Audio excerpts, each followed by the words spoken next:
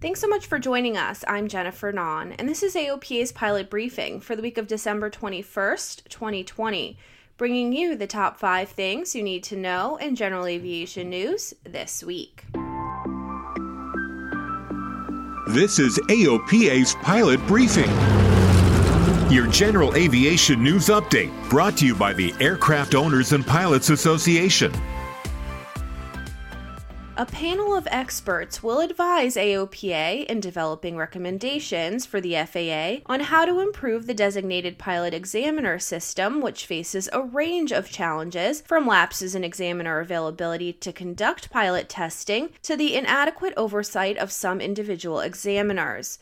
AOPA Senior Director of Regulatory Affairs, Christopher Cooper, will head the 6-member AOPA Designated Pilot Examiner Advisory Board, which held a virtual orientation session in December and will get down to business in January. 2 fatal accidents and 3 other incidents linked to the failure of aluminum seatbelt mounting brackets on Cessna 120 and Cessna 140 airplanes have prompted the FAA to seek information from operators on any other known failures or damage to the brackets. The FAA circulated the request for information in an airworthiness concern sheet about the bracket that was used on early models of the single-engine tail draggers. According to the Airman Certification Standards, Cessna Aircraft parent company Textron Aviation issued a Cessna single-engine service bulletin in response to a July 5, 2014 fatal accident. And in April of 2015, the FAA issued a special airworthiness information bulletin, which recommended that aluminum brackets be placed with steel brackets as provided in the service bulletin.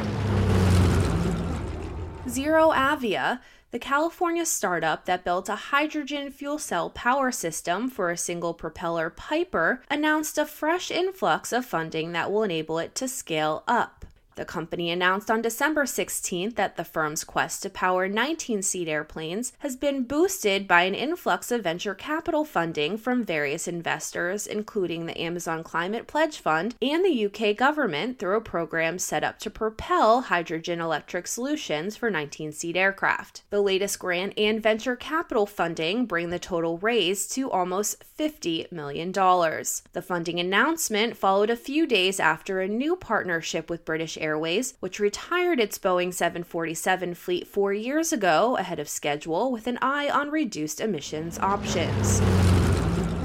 North Carolina's First Flight Society recognized 5 aviation legends during an inaugural program that coincided with the 117th anniversary of powered flight at Kill Devil Hills. Retired U.S. Air Force Brigadier General Charles McGee, retired U.S. Air Force Colonel Gil Halverson, retired U.S. Air Force Lieutenant Colonel Richard Dick Rutan, and airshow favorite Sean D. Tucker and Patty Wagstaff are all now part of the first class of honorary members recognized by the group that helped establish the Wright Brothers National Memorial. The program was launched to enhance the public visibility of pilots like this group who have achieved national recognition in aviation.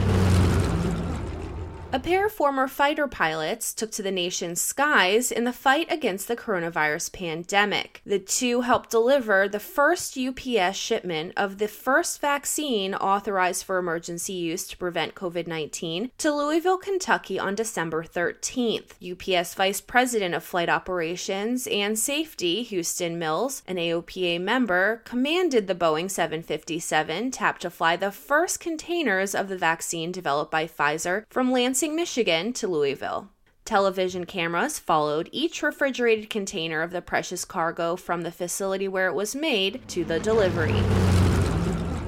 To get the full story on everything you heard here today, visit AOPA.org and don't forget to follow us on social media. And if you have an Amazon Alexa device, you can now listen to this podcast by saying, "Alexa, play Pilot Briefing on TuneIn." Thanks so much for listening. I'm Jennifer Nahn. Have a great holiday, fly safe and fly often, and I'll talk to you again next week.